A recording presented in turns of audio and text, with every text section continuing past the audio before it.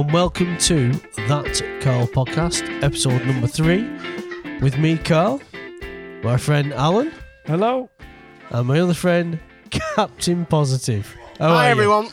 Okay, so this one is going to be about beery episodes. Some stories where we've had a little bit too much to drink, or there's been, some nights out, something like that.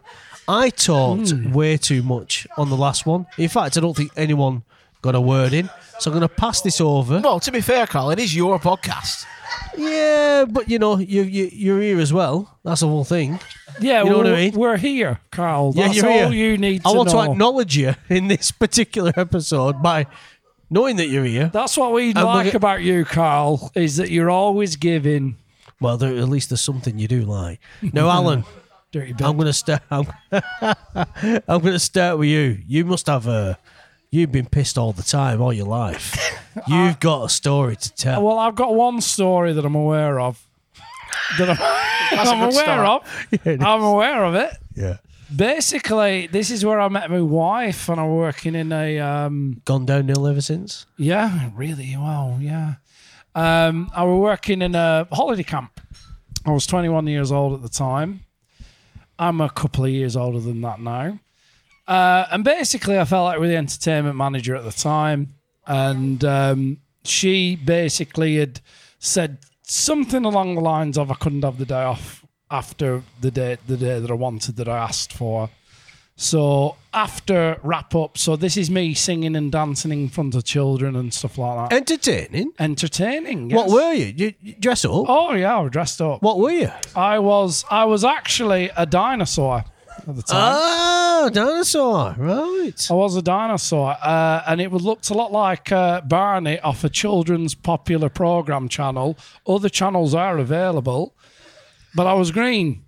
Right. Well, and you were by purple. God, the morning after Bernie were bloody purple. Yeah, Bernie was so purple. You didn't look like but we Bernie. can't say that, Carl, can we? Let's have it right. All right. But what I'm getting at is that I decided to march down to the pub.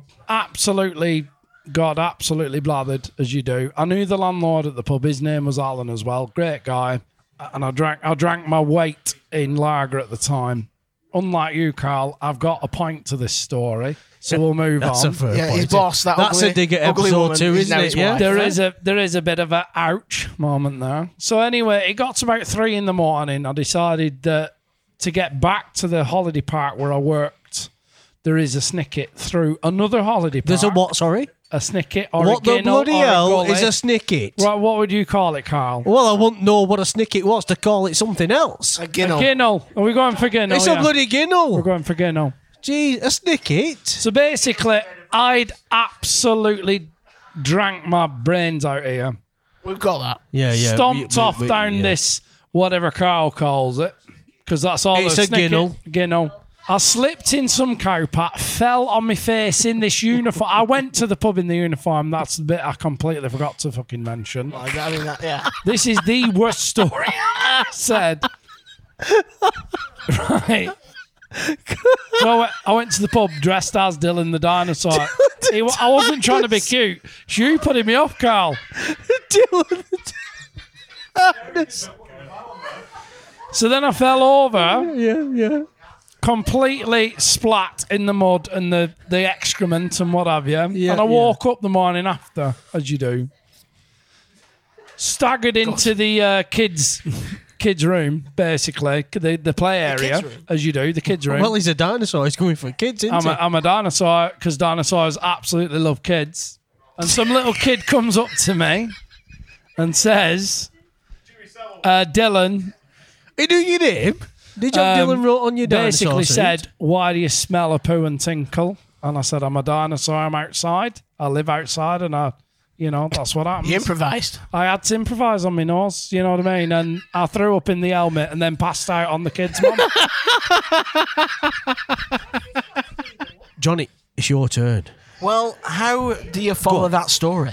I mean... Well... Go on, Captain Pickle. It's your turn. In all fairness... Johnny, you wanted him to go first. Yeah. It's your turn now, right, lad.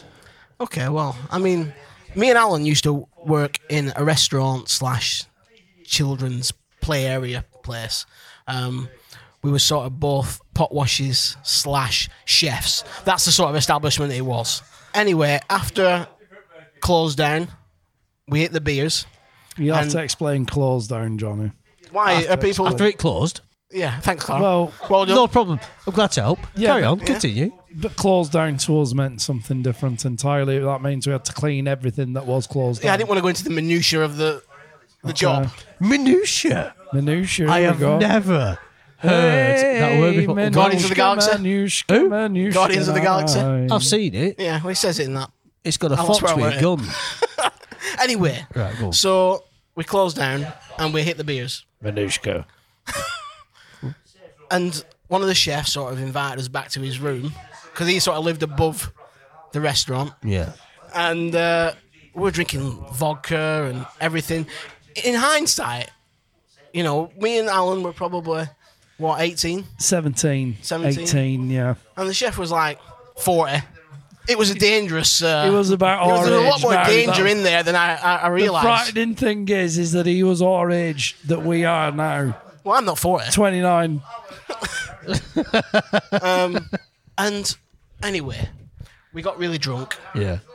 Me and Alan got a bit unruly, believe it or not. And Believe it or not, Yeah. Alan Unruly, he's been an absolute gem. Best behaviour. Thanks, Carl.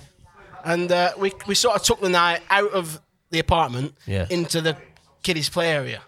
And anyway, long story short, me and Alan woke up in a ball pit the next day with the manager walking through the kiddies' play area. And I just remember seeing him walk through and I just sunk into the balls, let him pass.